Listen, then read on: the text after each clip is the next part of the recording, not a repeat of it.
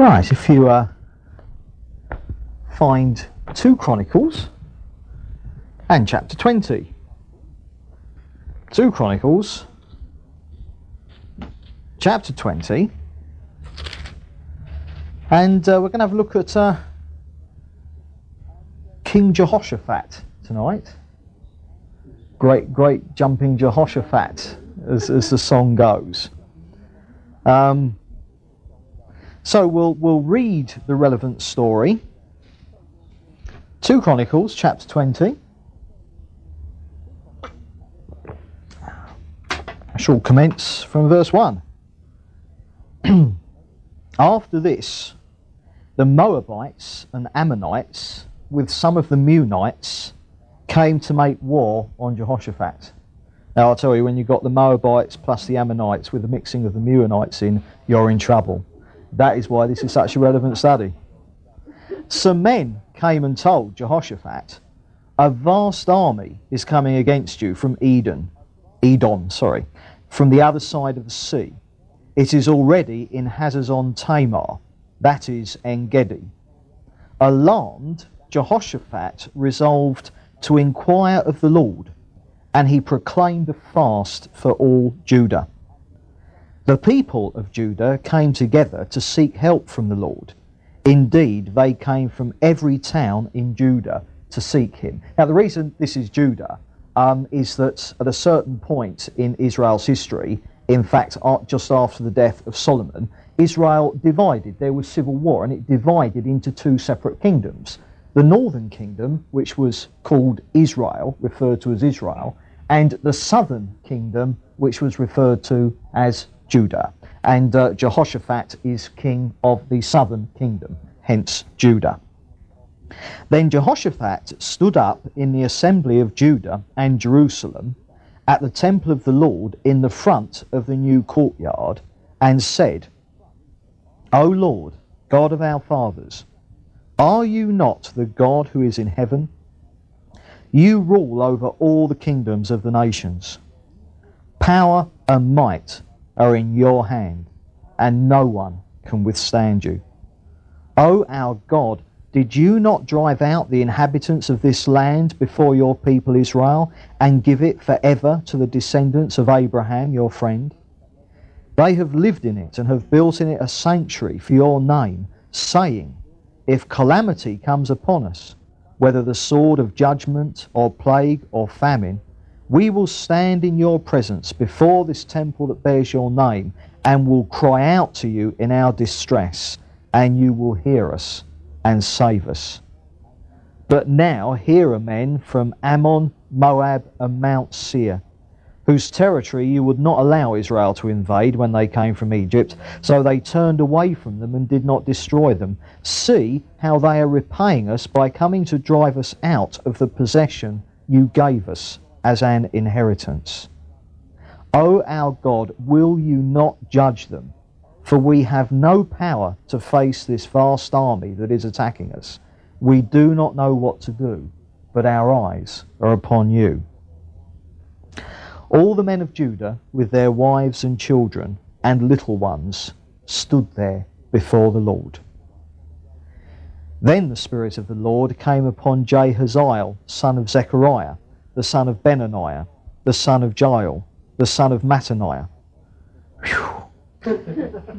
Thank heavens it stopped there. It could have in theory gone all the way back to Adam, couldn't it? Dear oh dear. A Levite and descendant of Asaph. Oh, there you are, get Asaph in. As he stood in the assembly. He said, listen, King Jehoshaphat, and all who live in Judah and Jerusalem. This is what the Lord says to you. Do not be afraid or discouraged because of this vast army, for the battle is not yours, but God's. Tomorrow march down against them. They will be climbing up by the pass of Ziz, and you will find them at the end of the gorge in the desert of Jeruel. You will not have to fight this battle. Take up your positions, stand firm, and see the deliverance the Lord will give you, O Judah and Jerusalem. Do not be afraid. Do not be discouraged. Go out and face them tomorrow, and the Lord will be with you." Jehoshaphat bowed with his face to the ground, and all the people of Judah and Jerusalem fell down in worship before the Lord. Then some Levites from the Kohathites and Korahites stood up and praised the Lord, the God of Israel, with a very loud voice. Early in the morning they left for the desert of Tekoa, and they set out.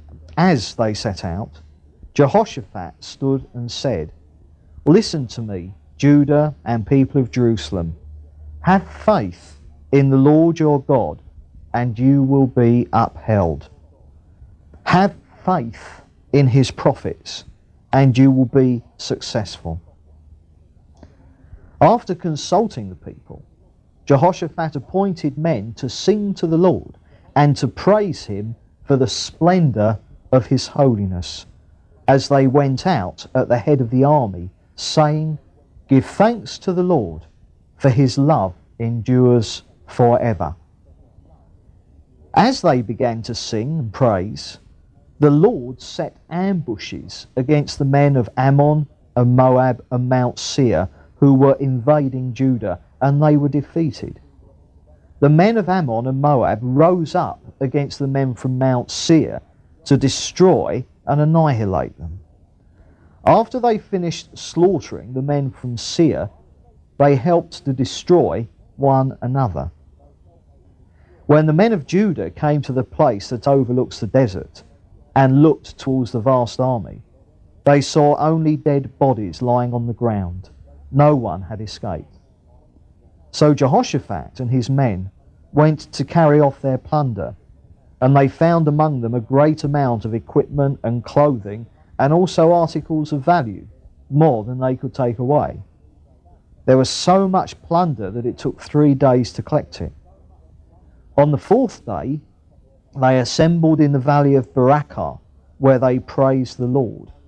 This is why it is called the Valley of Barakah to this day, because Barakah means praise. Then, led by Jehoshaphat, all the men of Judah and Jerusalem returned joyfully to Jerusalem, for the Lord had given them cause to rejoice over their enemies. They entered Jerusalem and went to the temple of the Lord with harps and lute and trumpets. The fear of God came upon all the kingdoms of the countries when they heard how the Lord had fought against the enemies of Israel. And the kingdom of Jehoshaphat was at peace, for his God had given him rest on every side. Now, there's a tremendous picture here that shows us an awful lot about how we go about combating the attacks of Satan and the difficulties that we face in day-to-day life. And that's the picture we're going to dive into. But start off by saying of Jehoshaphat, he was one of the relatively few kings of the Jews in the Old Testament who was actually a believer. He was faithful to the Lord. And when we get to this, to that point of Israel's history in the Bible survey, eventually, you'll be surprised at how bad the kings were. And to have a faithful king was a bit of a rarity in Israel's history. But Jehoshaphat was one of the faithful kings. But we mustn't think in any way at all that he was some kind of super Christian or anything like that. In fact, if we just turn back into chapter 19, the prior chapter, I just want to read verse 2 to 3. Now, what's happened here is that while Jehoshaphat was king in the southern kingdom, Judah, up in the northern kingdom, Israel, was a certain king called Ahab. Now, we've come across him before in the Elijah series, because Ahab was the king in Israel whom Elijah kind of battled against.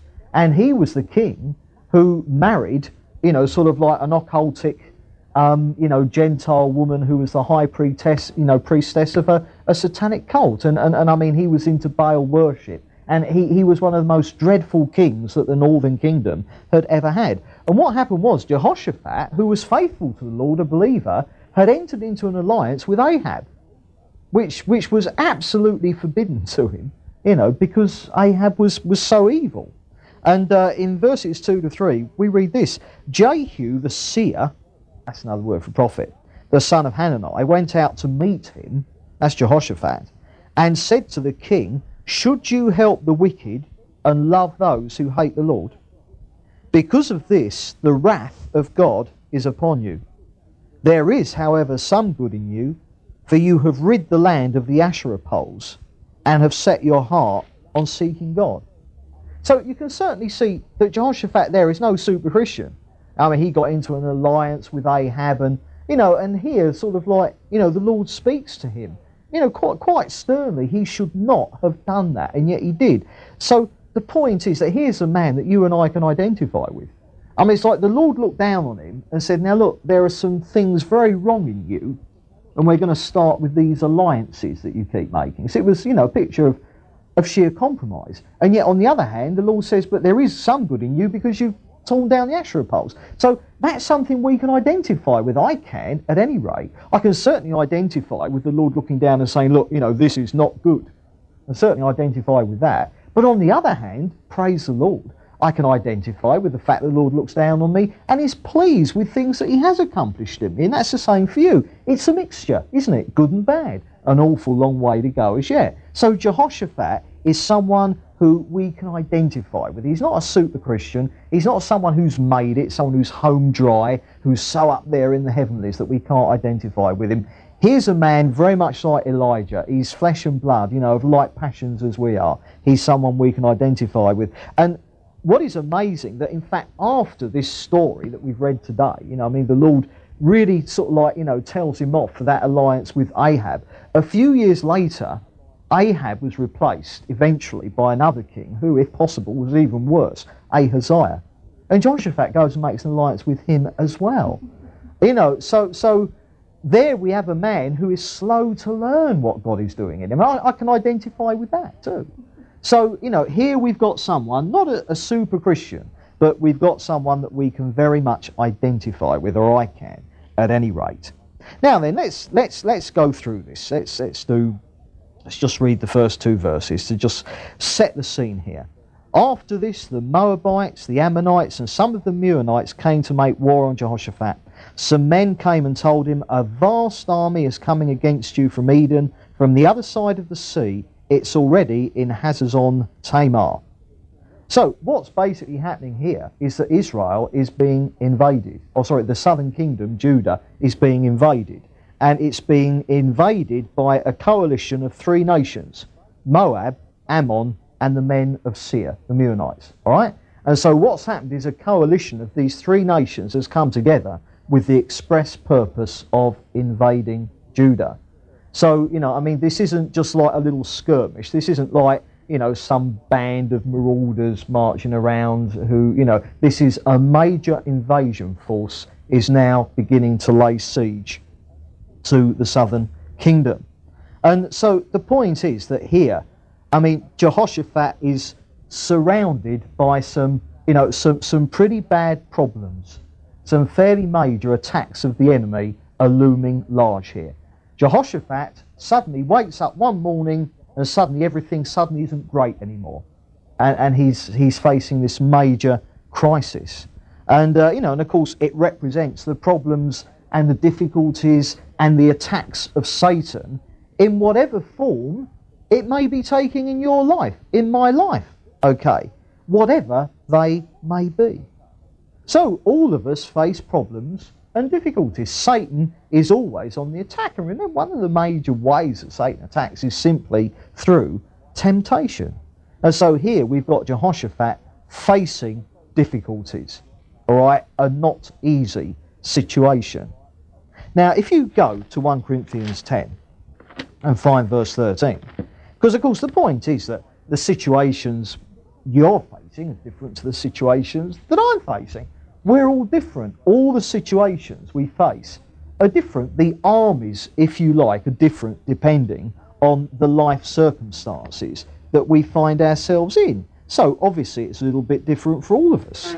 But in 1 Corinthians 10, verse 13, and I find this encouraging. Let's just read this. And this is Paul writing to the Corinthians, 1 Corinthians 10, verse 13. And he says, "No temptation has seized you except what is common to man." And then he goes on to say, "And God is faithful. He will not let you be tempted beyond what you can bear. But when you are tempted, he will also provide a way out so that you can stand up under it." And sometimes, I find myself very much like this. You can look at the problems and the difficulties that you're struggling with individually, like whatever the armies are that are invading you, as it were. And it's very easy to end up thinking that you're the only one with that problem, that you're the only one with that struggle, whatever it is, that you're the only one with that weakness, you're the only one falling in that particular area. Now, on the one hand, obviously, we're all different, so our problems vary. Our difficulties vary. But at the end of the day, whatever your problem is, it is common to man. You must never think that somehow you're out there on your own, that, you are the most sinful, that of course every other Christian is really together in this area of life where you're having problems. It's not true. Some Christians might be together in that area, but then maybe they're untogether in areas where you're fairly together. Can you see? You must never feel that you're absolutely on your own in it. All these things are common to man.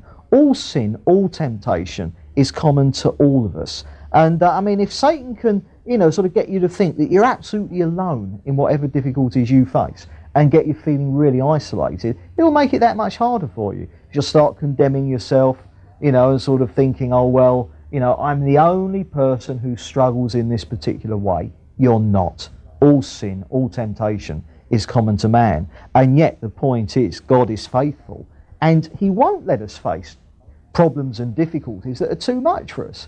He'll only allow problems to come on us that match the grace and the work in our lives that we've already got. So the point is, although sometimes it all seems a bit overwhelming, the truth is nothing will ever happen to you that you haven't actually been equipped to deal with in advance by the Lord. And there'll always be a way out. There will always be a way out. So there's Jehoshaphat facing these problems, the difficulties, the invading army. Now look what he does. Alarmed, Jehoshaphat resolved to inquire of the Lord. Alarmed. He's alarmed. And that's very often how things can be for us. Various situations. Oh, goodness, what am I going to do? And it says, and he proclaimed a fast for all Judah. The people of Judah came together to seek help from the Lord. Indeed, they came from every town in Judah to seek him. Now then, what Jehoshaphat does is exactly the right thing. He takes it to the Lord immediately in prayer. He did the very wisest thing. This was what sets Jehoshaphat apart as a man who was faithful to the Lord. That when suddenly difficulties, the circumstances changed or whatever, he took it, he sought the Lord, he inquired of the Lord, he took it to the Lord. And that was the wisest thing he could have done. We got to learn. We got to learn from that. We're seeing here that Jehoshaphat was a man of prayer. That prayer wasn't alien to him. As soon as something happened that alarmed him, he was straight to the Lord in prayer. And he was calling other people to prayer as well, the whole nation, because this thing affected the whole nation. So he called the whole nation that was under his authority to prayer as well. And there are times when, we've got to marshal all our resources. I'm in charge of all my resources, my mind, my strength, my emotions, you name it. There are times when we've got to be able to marshal all our resources to seek the Lord, and to get to the Lord in prayer and say, Lord, sort of show us here what to do. And notice that it was difficulty, it was this impending invasion that got him praying. And it's worth noting that sometimes it is difficulties we need to make us do that. It is actually possible in the times when you're not being invaded, the times of rest and peace where things are going fairly even keel. And there's nothing wrong with that. It's good. Thank heavens that there are times when things go even keel. I mean, Psalm 23, the Lord is my shepherd. Thank goodness that he leads us beside still waters, as well as through the valley of the shadow of death. Thank heavens for that. There are the times of the still waters.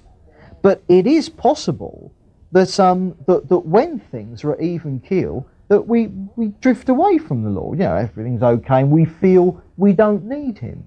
And, sometimes a good, God can arrange a nice dose of difficulties or problems, just to really get us concentrating on the Lord. If you go to James, a verse that you're familiar with, especially as having done a series on James some time ago, James chapter 1, verse 2, and he says, "Consider it pure joy, my brothers, whenever you face trials of many kinds, because you know that the testing of your faith develops perseverance." And so what James is saying, look, when difficulties come along, God's sending them to do a work in you, so you can rejoice in them. They're coming, as it were, as friends. The difficult, here, the Ammonites and the Meunites, they definitely weren't Jehoshaphat's friends. Not personally. But on the other hand, they were his friends insofar as God was doing a work in him and Israel to bring them into a deeper relationship with him. And of course, the thing about perseverance is that we're not going to grow in the Lord without perseverance. There's just no way.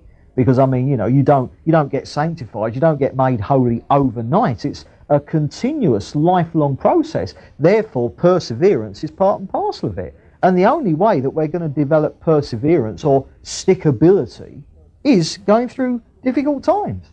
Because if everything is hunky-dory and lovely and absolutely wonderful all the time, well, who needs stickability to stick in with that? Only wild horses would drag you away from it, wouldn't it? It's when it's tough, it's when things are difficult that we develop that perseverance, that stickability, the endurance that the New Testament again and again says is so important. And so we're seeing here that the difficulties are driving Jehoshaphat to prayer, and that's good. That is always good. Now, in verses 5 to 12, we actually have his prayer, and this is a good one. This is how to pray. This really is an object lesson in prayer. Let's go through this. First of all, in verse 6, he says, "O Lord, God of our fathers, are you not the God who is in heaven? You rule over the kingdoms of the nations. Power and might are in your hand, and no one can withstand you." Now that is the basis of all prayer. Jehoshaphat knew that he was coming to prayer to his God, who was the King of Kings and the Lord of Lords. What is the problem he's facing? The problem is he's facing an invasion by a coalition of 3 nations. What does he say in this prayer? He says, "Lord, you rule over all the nations. There's 3 coming against me. Lord, it's nothing. You reign over the whole flipping lot." How many nations were there in the world at this time? Thousands, I guess, hundreds, I don't know. But the point is, Jehoshaphat was facing 3. That's all. And I guess there were 2 ways of viewing it, weren't you? Weren't there? He could have done, "Oh goodness, 3 nations are invading me. Oh, we're dead, we're finished." Or he could have said, "Well, my God is the God of all the nations in the world. And here, a piffling little 3 are going to take him on." You see, it's the difference, isn't it? Does David look at Goliath, or does David look at the Lord who's gone? See? Your outlook is going to depend who you're looking at. And Jehoshaphat was looking to the Lord, and he was looking to the power and the mightiness of God. No one can withstand you. That's what Jehoshaphat said. He knew he was praying to the God who is sovereign over all things. The God whose will at the end of the day cannot be thwarted. He says here, no one can withstand you. So he's praying in the realization of the power and the mightiness of God. One of the technical words for God is that God is omnipotent. Omni, all, potent, power. All powerful. There is absolutely nothing that God cannot do. Nothing is impossible to the Lord. He is absolutely bigger than absolutely everything that you could absolutely face. You see? And for us, often, how small our God is. Yeah. I mean, we relate often, we deal with circumstances as if, kind of like Goliath was actually bigger than God, as it were. Jehoshaphat could have related to this situation thinking that a combination of three nations were bigger than God. But he knew that wasn't the case. He knew that God was absolutely Lord and in total control of the situation that he's facing. And yet how small we often make God. And if you think about it, isn't that a blasphemy? Isn't that a blasphemy? I mean, what is blasphemy? The word means to speak injuriously of. To blaspheme is to talk of someone in a way that misrepresents them in a bad way. But the word blasphemy tends to get used of God. And so to blaspheme God, it's to speak of him in a way that misrepresents him in a bad way. So, for instance, if someone tried to make out that God was sinful, that is blasphemy, because God isn't. He's holy. He's perfect. Now, in the same way, often we actually make out as if God is weak, helpless. And that's a blasphemy. He's not. He is absolutely and totally in control. And that is why we pray. That is why we pray. If we believe that, my God, what a difference it would make to our praying. So, here in verse 6, Jehoshaphat, he's not coming to some weak, feeble God. He's coming to his God who is sovereign over all things, the King of Kings and the Lord of Lords. And he proclaims that as Lord. He says, Lord, you are great, you are marvellous, you are absolutely mighty. And then in verse 7 he says, Oh, our God, did you not drive out the inhabitants of this land before your people Israel and give it forever to the descendants of Abraham, your friend? Now, he takes it one step further, because the thing is, now he starts to look back on what God has already done. In the thing about God being all-powerful, all right, we can, come to God in prayer, and we can be quite clear and believe that God is all-powerful. But where Satan undermines us, he lets us believe that. But if he can then get us thinking, but of course God's not actually going to do anything. I believe that God is all-powerful, yes, but I don't believe he'll actually do anything in my situation. Well, I mean, he's won, isn't he? So the point is, Jehoshaphat here, he's not just aware that God is all-powerful, he looks back on what God has done that relates to him. And he's the king of the Jews. The Jews are under threat. So here he looks back on the deliverance, the way that God got Israel into the promised land and drove out the Canaanites before them. So here, Jehoshaphat, he's looking back and he's relating to what God has already done. And we must do that at times. It's so easy to think, okay, God is all powerful, but he's not going to do anything. Look back on what he has done. We often need to do that. If you read through the Psalms, you'll find that one common theme in some of them, particularly with King David, is that if he was all depressed and down and defeated and beaten, that he'd be pouring out his moans to the Lord, which is fair enough. The Lord wants us to pour out all our moans and groans on him. But in the process, he'd start to look back on what God had done for him in the past. And once he started to look back on what God had done for him in the past, it kind of raised him up. It lifted his spirits. It gave him a bit of faith to believe that the Lord was going to act for him now and in the future. And so, a psalm that starts off all depressed, then he looks back over what God has done in the past. Then he concludes, he's the same, in Hebrews it says that he's the same yesterday, today and forever. So God moved in the past, but he's going to move for me now, isn't it? And faith lifts. And that's what Jehoshaphat's doing. He's expecting God to move here and now in the immediate situation that he's facing.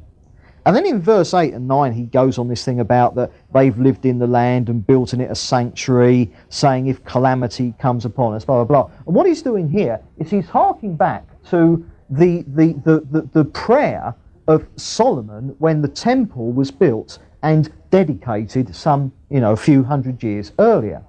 And the situation you had there is that it had been outlined that you know, that if various disasters came upon Israel, that if they were to turn to the Lord and really be faithful to Him and really cry out for help, put right anything they'd done wrong that brought it on, that if they were to cry out to the Lord, that He would deliver them from whatever it was, whether it was drought, whether it was famine, or whether it was invading armies.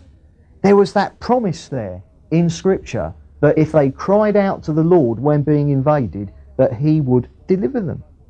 And so now that's what Jehoshaphat moves on to. He's claiming the promise of God. And this is all what prayer is. It is coming to our God who not only can do anything, but has promised so much that He will do. And prayer is the means so often of enabling Him to do it. And Jehoshaphat is coming here, says, Lord, right, we're being invaded. Now you have promised that if blah, blah, blah, blah, blah, then we blah, blah, blah, blah, blah, and the result will be blah, blah, blah, blah, blah. So he says, Lord, we are being invaded. We are turning to you in prayer. Therefore, you're going to deliver us. You see, he's claiming the promises of God, expecting God to fulfill them. And it's been said that however great it is when God lays hold of a man, that there's something greater, and it's when a man lays hold of God. And one's got to be careful in this, but there's a sense in which true prayer and intercession is kind of, it's climbing up on the Lord and holding Him by the lapels, looking right in the eye, saying, "Do it, Lord." Not in this rather irreverent way that some of the faith teachers paint, the idea that you decide what you want, and then, you know, if you virtually believe, you bully God who's got to do it because you believe. We're not talking about that. We're talking about doing it in response to God's invitation for us to do it. But can you see how definite faith is? It won't take no for an answer. And here, he's got a definite promise in the Word of God that if they're being invaded, if they cry out to the Lord, He'll deliver them. So that's what He's doing. You know, it almost seems sort of like, you know, shaking the Lord. You know, do it, Lord, do it, Lord. That is genuine faith. It's not presumption as long as you're responding clearly to God's revealed will. It's only presumption when we start to decide what we think God ought to do and then start claiming it left, right and centre. That obviously is a bit crazy. But can you see here, Jehoshaphat is really laying hold of God. And that is what prayer is. There is a real determination here. This isn't a kind of, oh, well, Lord, no, I pray this, and, oh, well, Lord, no, I pray this, oh, Lord, bless that. Is it? I mean, there's an involvement here. There's a real giving. I mean, he's involved with this. His whole life is involved with it. Now, obviously, by and large, a disciplined prayer life is going to be irrespective of emotions. Of course it is. But can you see that there are times when real intercession, it really does, you know, you're really into it because it's so important, and you know, a real determination here. And then in verses 10 and 11 he says, "But now here are the men from Ammon, Moab and Mount Seir, blah blah, whose territory, see, they're coming to drive us out." And he names the problems quite specifically here. I mean, not because God didn't know. I mean, God knew that who was invading them. But Jehoshaphat is quite specific. He says, "Lord, and this is the problem. The problem is Ammon, Moab and Mount Seir. They're invading us." And that's tremendously important. We need, in our prayers, in our relationship with the Lord, to be specific.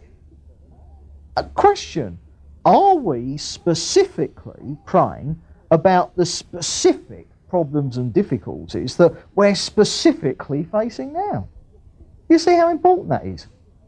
That actually there's an ongoing day-to-day, actually what you get, it's possible to end up with a prayer life that is so mechanical that you can actually end up sort of like, you know, praying last year's problems still. You see?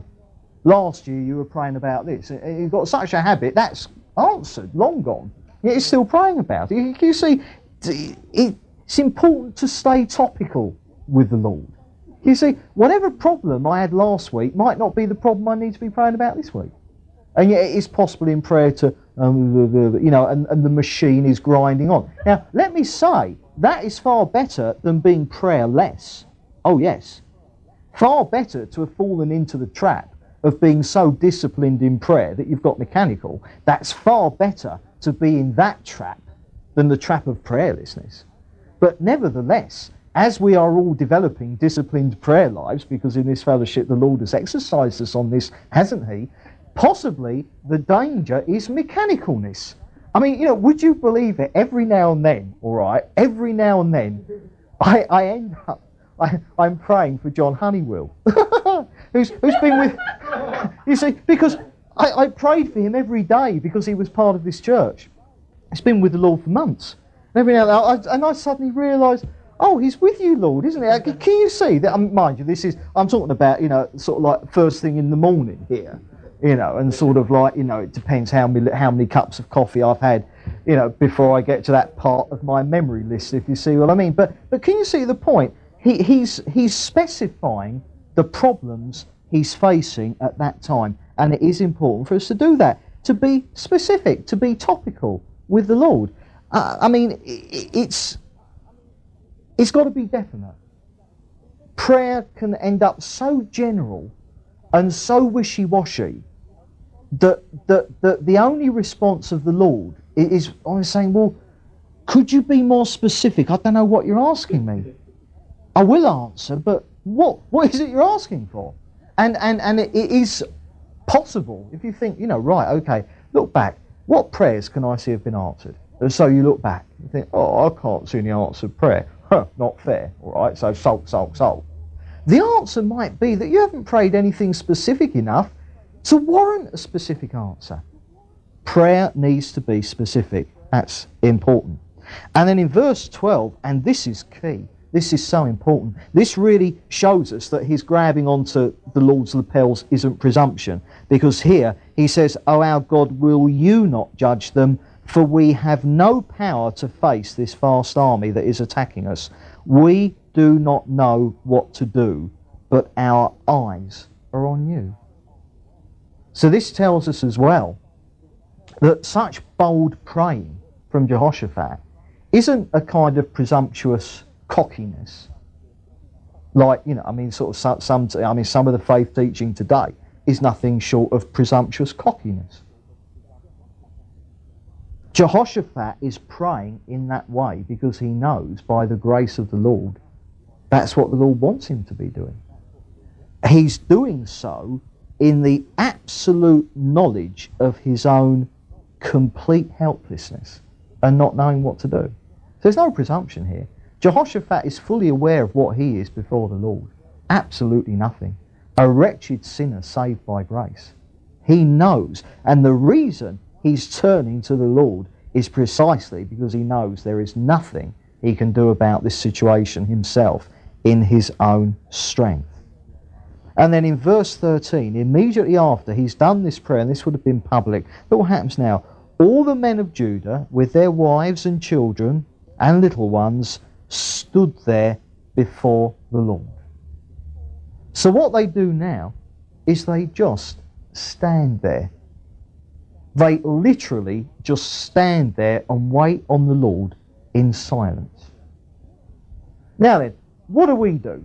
Well, we pray about something, and then no sooner have we finished praying and whoosh, we're off to sort it out, aren't we? Well, I've prayed about it. Right, so Lord, you bless me as I go and sort it out. They don't do that here.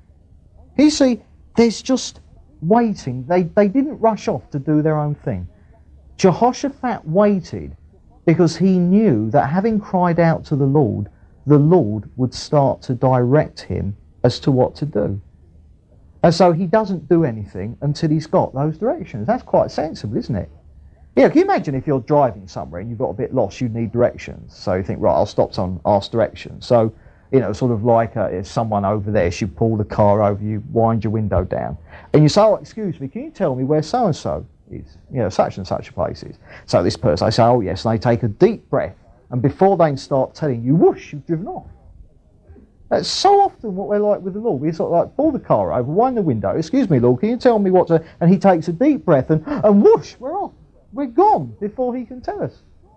That waiting on the Lord is kind of important, rather than rushing off to do our own thing all the time. And that is what Jehoshaphat knows here. He just to wait on the Lord.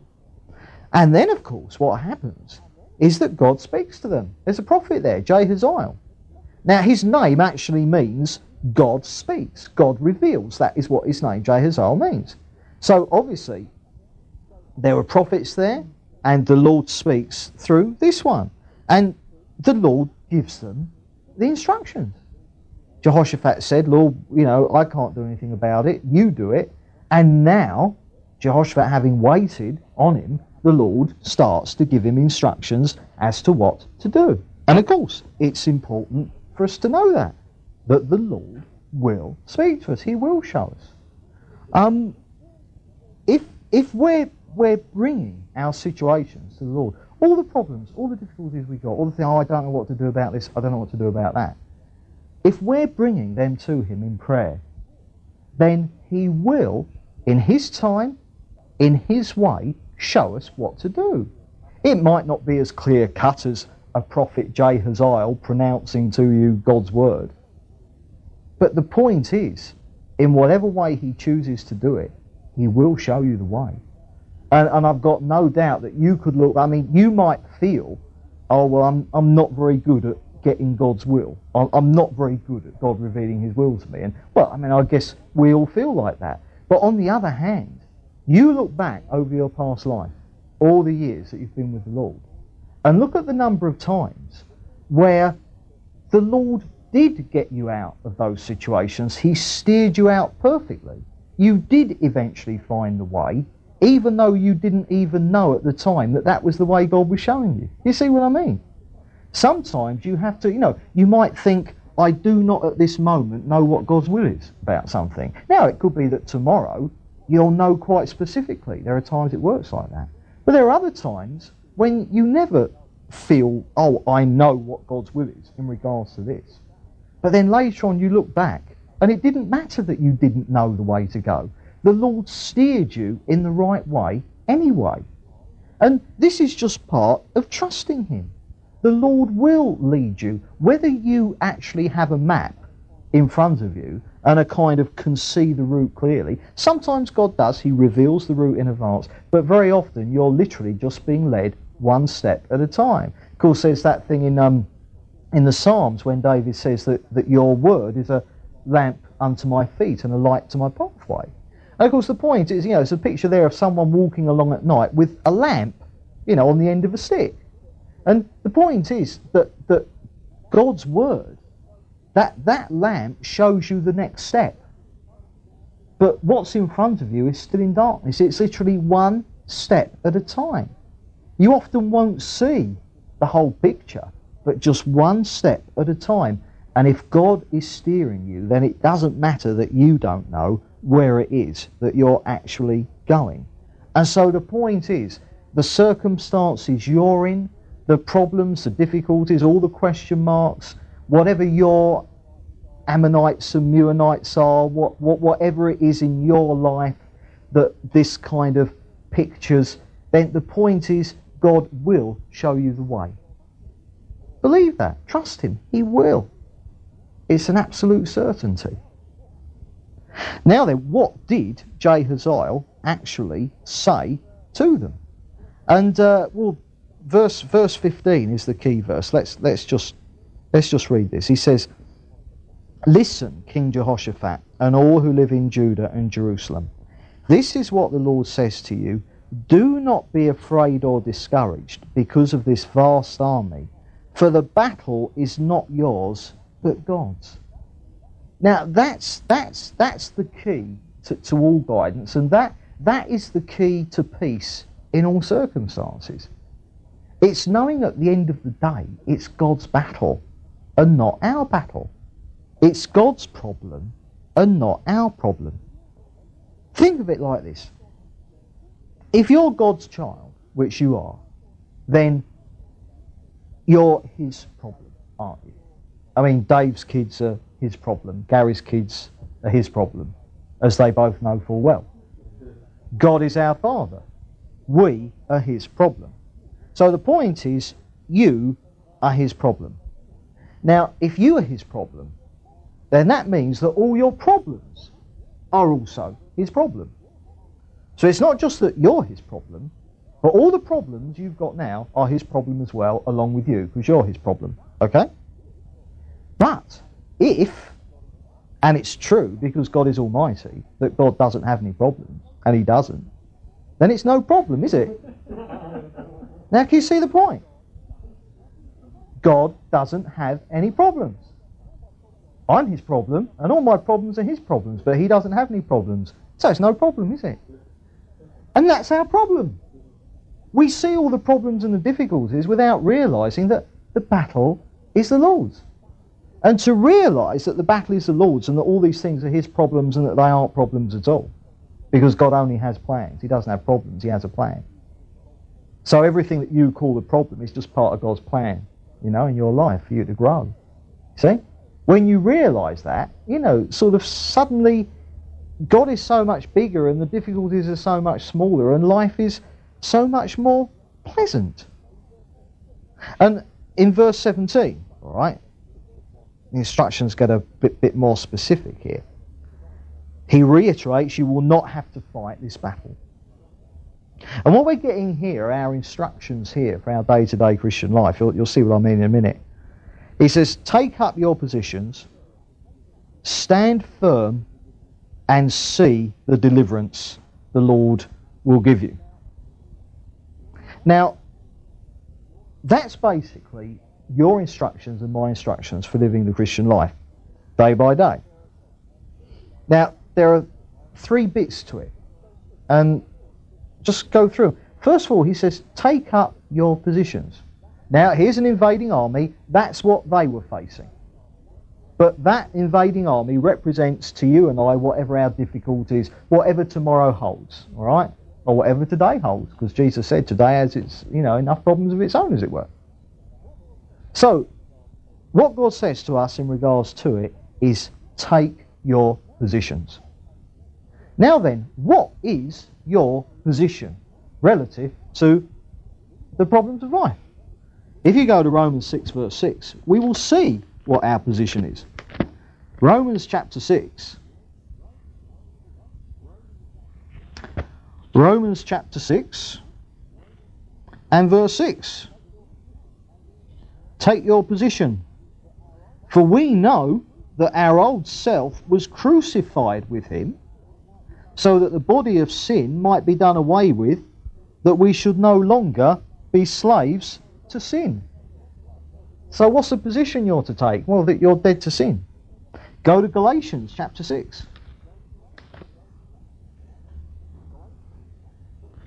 Galatians chapter 6. Verse 14, Paul says, may I never boast except in the cross of our Lord Jesus Christ, through which the world has been crucified to me, and I to the world. Take your positions. What's your position? You've been crucified with Christ. For that reason, go back to Romans 6.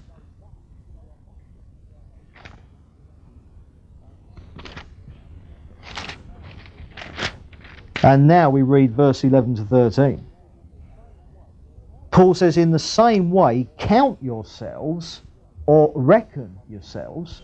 Count, 1, 2, 3, ready reckoner, reckon, count on it, as surely as ABC, 1, 2, 3. Count yourselves dead to sin, but alive to God in Christ Jesus. Therefore do not let sin reign in your mortal body, so that you obey its evil desires. Do not offer the parts of your body to sin as instruments of wickedness, but rather offer yourselves to God as those who have been brought from death to life, and offer the parts of your body to him as instruments of righteousness. For sin shall not be your master, for you're not under law, but you're under grace. That is the position that we take, that we died with Jesus on the cross. And at the end of the day, these difficulties, these circumstances that we're facing, It's all tied down to the fact that in it all, Satan is tempting us to sin. All the time. There's going through circumstances that make us doubt, that make us want to respond in the way that we would have done before we were Christians. And it's all to do with the world, the problems of the world, worldliness, the way the world thinks, rather than the way that God thinks. And so here in this battle that we face as Satan comes at us with his temptation, with all the rubbish that he gets us to think in our minds, then the position that we take against that onslaught from Satan is that we're crucified with Christ. That is the position that we take. When Jesus died on the cross to sin, you died there with him. That is what the Bible says. It doesn't matter if you don't understand it. It doesn't matter if that you can't comprehend it. The Bible says it's true and says count on it. Expect it to be the case that more and more you experience holiness and less experience sin. Expect that to be the case. You are dead to sin. You were crucified with Christ on the cross. That is the position you take. And then the second thing that Jehoshaphat is told to do through this prophet is stand firm. Stand firm. That's all. Take your position and then stand firm. Not take your position and then run up and down the battlefield like a headless chicken. Take your position and stand firm. Go to John 15. John chapter 15.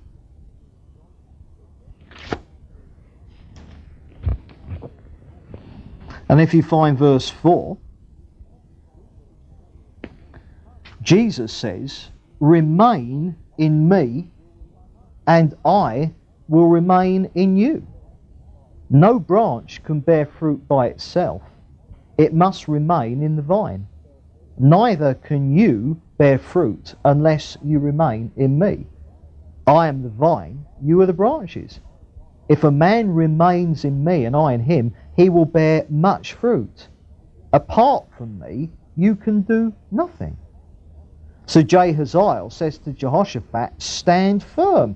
And here Jesus is saying, remain in me. Remain, abide, dwell. I.e., stay there. You're there, so stay there. And of course the point here that Jesus is talking about producing fruit, the fruit of the Spirit, the life of holiness, sanctification, whatever word you want to put on it. And of course the thing about the branches and the vine, Jesus is the branches and we're the vine. And here's the point. What is the... I mean, if we went to a vineyard, all right, and I said, right, point to the vine, or I say, right, Dave, I want Dave to point to the vine, and I want Gary to point to the branch. The branches are the vine. Can you see? The branches are the vine. And when Jesus says to us that he's the vine and we're the branches, can you see that what he's talking about is our absolute oneness with him? We have been made one spirit with the Lord, as Paul says. We are one with Jesus. And because we've been made one with Jesus, that also means we are one in his death and in his resurrection. That Jesus died to sin, and we're one with him in that. We died there too. That's what baptism is about. In baptism, we're buried with him. And yet, as you come out of the water, Jesus rose again from the dead. We're raised to a newness of life, to live the new life that God has called us to. And so stand firm, because that's the truth. That's the truth. How I remember I remember so well the moment that Jesus revealed himself to me and I became a Christian. I remember so well about 3 hours later when I was baptized with the Spirit. But I remember so well years later when I saw my oneness with Jesus. That night when I realised that I was dead. You know, that I was dead. I was so kind of like taken up with sin and failure and everything. You know, it was, Lord, I wanted to die. And I realised I was dead already. Yes, the Lord said to me, you are dead. Changed everything. I was wanting to die, as it were. And the Lord said, you are dead. And when I realised that the answer to so many things where I only knew defeat was that I was dead to them, that was the answer. They just had no more power.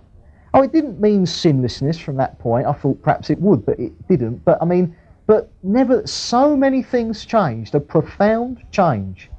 And it was realising my oneness with Jesus in his death, that I was dead to these things. I'd been enabled to take my position, and I'd been enabled to stand firm. That was the truth I saw. Simply abiding in Jesus so that he produced the fruit. And then the third thing, he says, take your positions, stand firm, and then as a result, see the deliverance the Lord will give you. And if you go to Colossians chapter 1, because the deliverance will come from the Lord. It's something that he does, not something that we do. And in Colossians chapter 1 and verse 27, we see the secret of all this, the mystery of it. He says, to them God has chosen to make known among the Gentiles the glorious riches of this mystery. What is the mystery of the Christian life? Christ in you, the hope of glory. Because if you're one with Jesus, if you're in him, he's in you. If you live in him, he lives in you. And the point is that in taking our position, realising this death that we died with him, then it means that he is going to live through us. And that is why in Galatians also Paul talks about no longer I, but Christ who lives in me. That almost not just a changed life, but an exchanged life. In the sense that when we became Christians, the key to that was that on the cross, Jesus took our sin and he gave us his righteousness. It was a swap. It was a swap. But that's our position before God. He sees the righteousness of Jesus in us. That's why we're saved and always will be saved. Nothing can change that. We're declared righteous before God. But we have the righteousness of Jesus, and he wants that to be lived out in us. So it's not just that we've got, as it were, the righteousness of Jesus imputed to us positionally, but so that his life is actually coming out in us, that we're changing, that more and more of the new life is coming through, and less of the old. Or as Paul puts it, if any man is in Christ, he is a new creature. Behold, the old has passed away, the new has come. Why has the old passed away? Because you were one with Jesus in his death, and Jesus died once and for all to sin, and he rose again unto God with a new life, a resurrection life. That's the position that we're in. And that is why God brings us to nothing. That is why God brings us to the end of ourselves. That is why, when I eventually got that revelation, is the only word I can put on it, that night when I realised that I was dead, that I was one with Jesus in his death. That came after years of sort of like coming to the end of myself is hardly the phrase I would put on it, but that is exactly what had happened in a very big way for a very, very long period of time. And that is why God brings us to the end of ourselves, to show us that it's the life of Jesus within us. It's what he's going to do. The battle is his. At the end of the day, if I'm facing the battle with sin, at the end of the day, the sword has to be in my hand. But the battle is the Lord's. It is the Lord doing it through us. Paul said, work out your own salvation in fear and trembling, for it is God who is at work in you. The energy, the power, the potential, that all comes from the Lord. The battle is the Lord's. And then in verse 18, it says that Jehoshaphat bowed with his face to the ground, and all the people of Judah and Jerusalem fell down in worship before the Lord. And that what this did in them, what this realization did in them, they just fell to the ground in their nothingness before God. This was worship, an aspect of worship. Worship has various aspects. Singing, the praising, the praying, sharing, all these things. But there's an aspect of worship as well when it's just, as it were, on the ground before God in silence, realizing our absolute nothingness before the Lord, that we're dust, that we are dust, and He is God. And it's when we're there at the foot of the cross, realizing our nothingness before Him, realizing that we're dust, that is when the Lord can really move through us. That is when the potential, the energy, the power of His life comes through more and more, with less and less of us in the way. And then in verse 20, Jehoshaphat, this is the next day when they've got to actually go out there and face that problem. Jehoshaphat stands up and he says, "Listen to me, Judah and people of Israel, have faith in the Lord your God, and you will be upheld. Have faith in His prophets, and you will be successful." And guess what it boils down to? Faith. Trusting the Lord to do it. They are facing this battle against invading armies. And the Lord has shown them, I'm going to take care of it. Go out there and face those armies. I'm going to take care of it. And so now Jehoshaphat says to the people, right, we've heard what God said. We're going to believe it and have faith. We can choose whether we believe the Lord or whether we doubt Him. And here Jehoshaphat says, look, you can have faith. If you do, you trust Him, if you look to Him, you'll be upheld. But obviously if you don't, you'll be flat on your face. And he says, have faith in His prophets and you'll be successful. His prophets here referring to what Jahaziel had said. You know, trust what the Lord has said through this prophet. And if you do, then everything he said is going to come to pass. Now for us, I mean, we're not trusting in the words of prophets coming to us, are we? We have the Word of God. That the sum total of everything that all the prophets throughout history have said is here. We've got the whole lot. All they had was Jahaziel. We've got the whole flipping lot. We have the Word of God. And if we have faith in the Word of God, then we shall be successful. I don't mean successful in the sense that you're going to become the managing director of your firm, or you're going to become the greatest evangelist who's ever lived. I mean, we're not talking, but relative to the sense of finding victory in the battle. That's what's meant here by successful. I mean, you know, faith, F-A-I-T-H, forsaking all, I trust Him. Peter, when he stepped out of the boat, when Jesus said, come to me, when Peter stepped out of the boat onto the sea, that was faith. And here they were about to go out and face these invading armies. And at the end of the day, that step has got to be taken. That step of reckoning ourselves to be dead to sin, where you start walking out there to face the enemy. You know, the problems, whatever they are, full in the face, eyeball job, head on. There's no avoiding it. We can't pretend that whatever we're facing doesn't exist. Whatever the hurdles are in our life that we face, whatever tomorrow is going to bring in our discipleship, we can't run away from it. We can't stick our head in the sands and pretend it's not there. It's there. Whatever it is, it's going to be different for all of us. The difficulties I'm going to face tomorrow will be different from the difficulties you're going to face tomorrow, or whatever, but they're going to be there. The temptations that I'm going to face tomorrow might be different from the temptations you're going to face tomorrow, but they're going to be there. We can't run away from them, we can't ignore them, we can't pretend they're not there. We've got to step out and face those invading armies, face that onslaught of Satan, but facing it in the faith, the trust of the Lord, that if we take our position, if we stand firm, then we will see the Lord fight for us, and we will see the Lord deliver us. That is what Jehoshaphat here did, and this is what he is encouraging the people to do. And we've got to encourage ourselves, and we've got to encourage each other. And then it goes on, verse 21, it says, after consulting the people, Jehoshaphat appointed men to sing to the Lord and to praise Him for the splendour of His holiness, as they went out at the head of the army, saying, give thanks to the Lord, for His love endures forever. As they began to sing and praise, the Lord set ambushes against the men of Ammon and Moab and Mount Seir. Now then, what happens now is that as the army goes out, Jehoshaphat makes sure that there are priests and singers and musicians who go out at the head of the army. So as they march out to meet the enemy, what goes out first is praise and worship.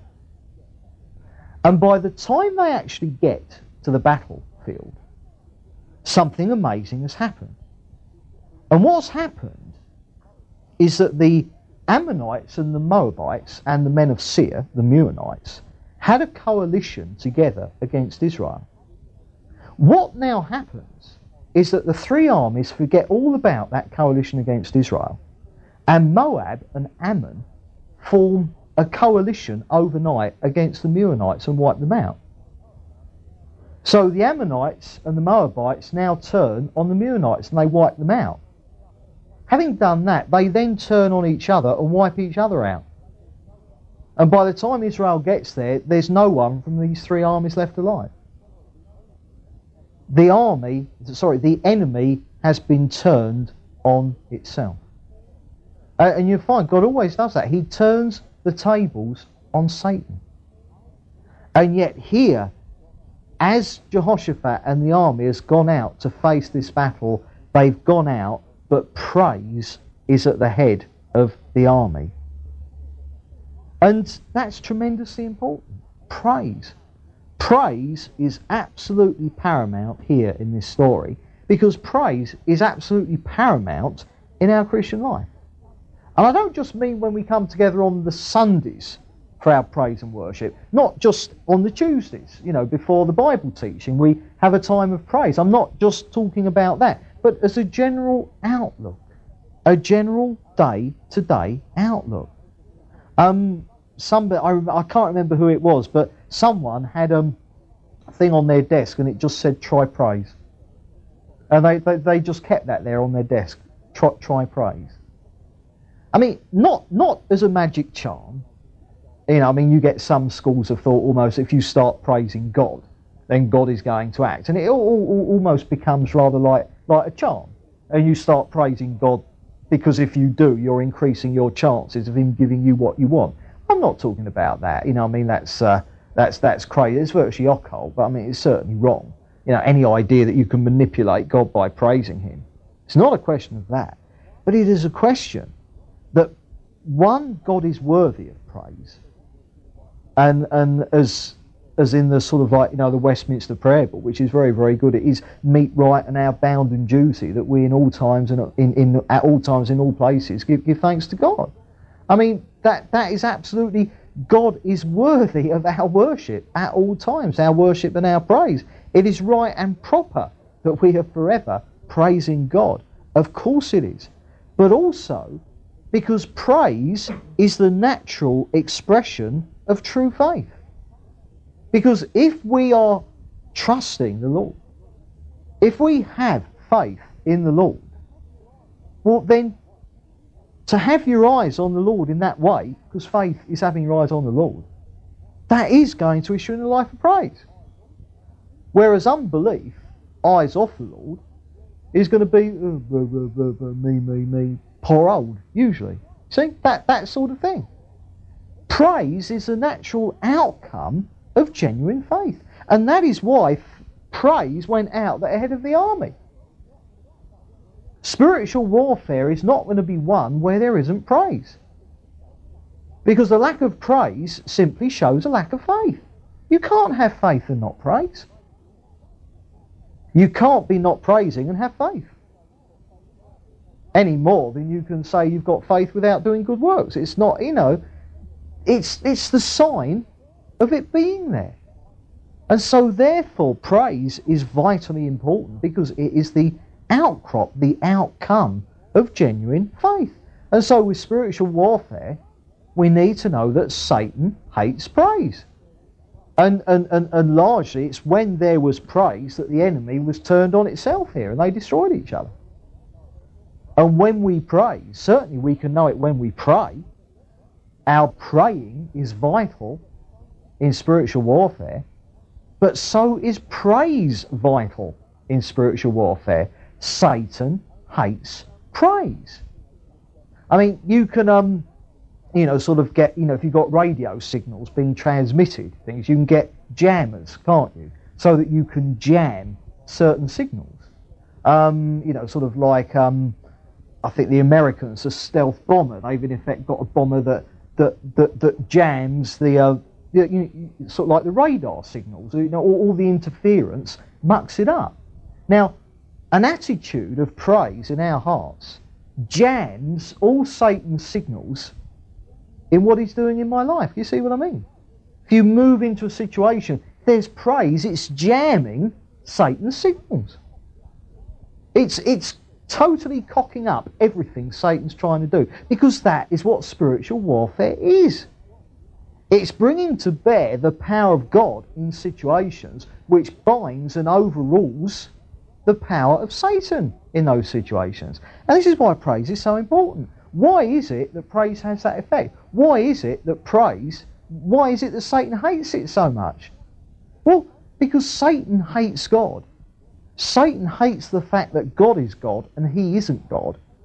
And Satan truly hates the fact when he's in the presence of people who are worshipping God as God and not worshipping him as God. He hates it. He can't do anything with it.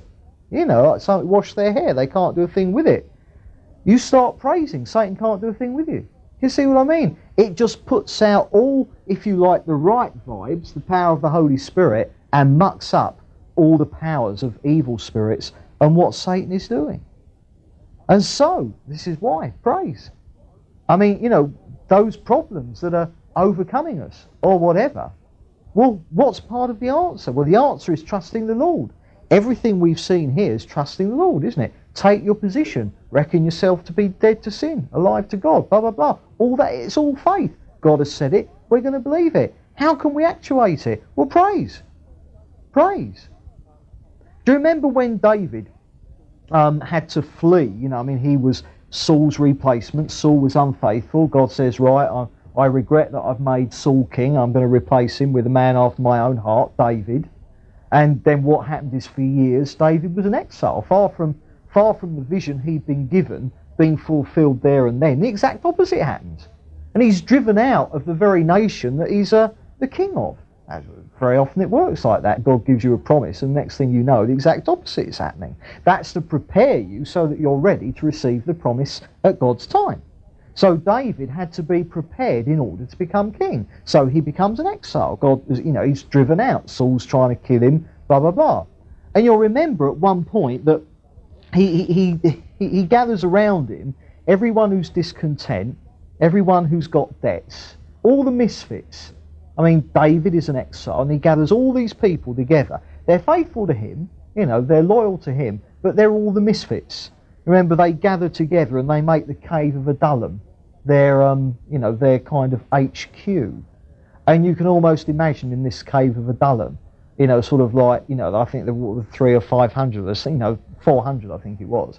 And, sort of like all sitting around in this cave and 400 tales of woe being exchanged, And then the prophet, I think it was Gad, came along and said to David, look, come out the stronghold.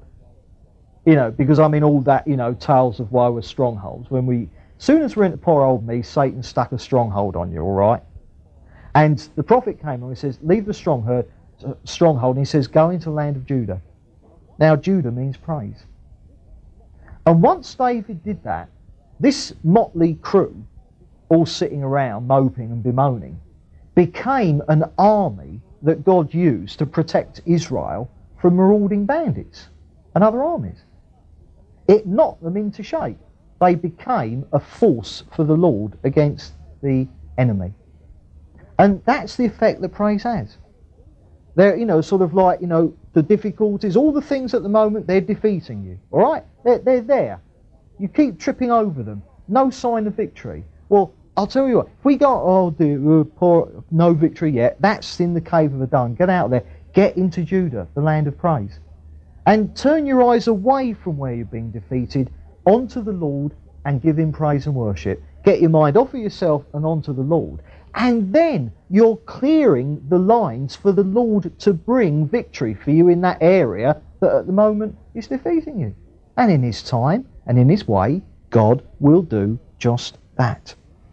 And then in verse 30, just ending off here, it says, "And the kingdom of Jehoshaphat was at peace, for his God had given him rest on every side." After this invasion, he wasn't invaded again. He had peace on every side. He had rest on every side. And at the end of the day, the Christian life, it's coming into rest in more and more areas of our lives. More and more areas of our lives where the battle in that area of life is over and we're at rest. Like that nation over there, well, no, they've invaded and been defeated. They're gone. See, no more trouble here from the Ammonites. They were defeated. They're gone. No more trouble here from the Moabites. They're defeated. They're gone. No more trouble from the Meunites. They're defeated. They're gone. Oh, Jehoshaphat had other fights later on. But at them, you see, and more areas of our life, this area of my life, I was always being invaded from that area of my life, absolute defeat. Well, that battle's over now. I've got rest there. Praise the Lord. And can you see, it's that rest coming into more and more areas of our lives. Now, obviously, having said that, praise God for the rest in the areas of life you got it. Obviously, there's all the other areas of life, like the old Holy Spirit. He comes into us, we're like the house, loads and loads of rooms, and he goes from house, from room to room, cleaning up. And there's lots of rooms to go. But at the end of the day, it's coming into rest on every side. And of course, this sanctification, holiness, it's progressive. It's sort of like at the moment the Lord might be bringing the Ammonites against you. Next week it might be the Meunites. For you, the Amorites might have been years ago. They're gone, they're knocked on the head. But can you see, all these invading armies, they all represent a sin problem in our life, an area where God wants to deal with. And bit by bit, systematically, he's dealing with it. But remember, the key to it is take your position, stand firm, and see the deliverance of the Lord. Because at the end of the day, the deliverance is always from the Lord. You and I have to struggle, strive, do everything we can to live in obedience to the Word of God. Where we sin, where we fail, we bring that to the Lord in confession and repentance. But I can look back and see so many things where there was defeat, struggle, defeat, absolute hopelessness. All right? No chance here. And yet I can look back, and those things that so had me defeated, now they're gone. They're things of the past. There's rest there. There's peace there. There's victory there. And yet as I look back, I can see all the struggling I did, all the, all the kind of the striving that I went through. But as I look back, that victory was nothing to do with my striving. When the victory came, it was purely of the Lord. He did it. It wasn't me at all. And that is why it is so natural. And at the end of the day, when victory over sin does come, it's natural. It's the most natural thing in the world. And the point is, God goes from area to area. So here's an area of your life. The most natural thing in the world in that area is to sin. When God has finished with you in that area, the most natural thing in the world in that area now will be not to sin, because the new nature has taken over from the old. And so we've got to look to the Lord. We've got to trust him, believe him, have faith for this. This is what he is doing inside of us. It'll go on until the day we die. But like Jehoshaphat, all the battles that we face, let's go out there, face them, send the army out, but with praise, the singers out there, absolutely trusting the word of the Lord. He is going to do it. Let's not despair. Let's not lose hope. Yes, we can look at all the things in us that are still so very wrong, all the areas we're still so undealt with. But let's rejoice in what God has done and trust him, because he's even now, all the difficulties you're going through at the moment are because of the other areas in your life that he's working on at the moment. And in time you'll look back and you'll realise that where you've got struggles now, you'll look back and you'll be in rest in that area of your life. And that particular invading army will be dealt with and will be gone. You'll be busy fighting another one then, but at least that one will be gone. Right, I'll finish there.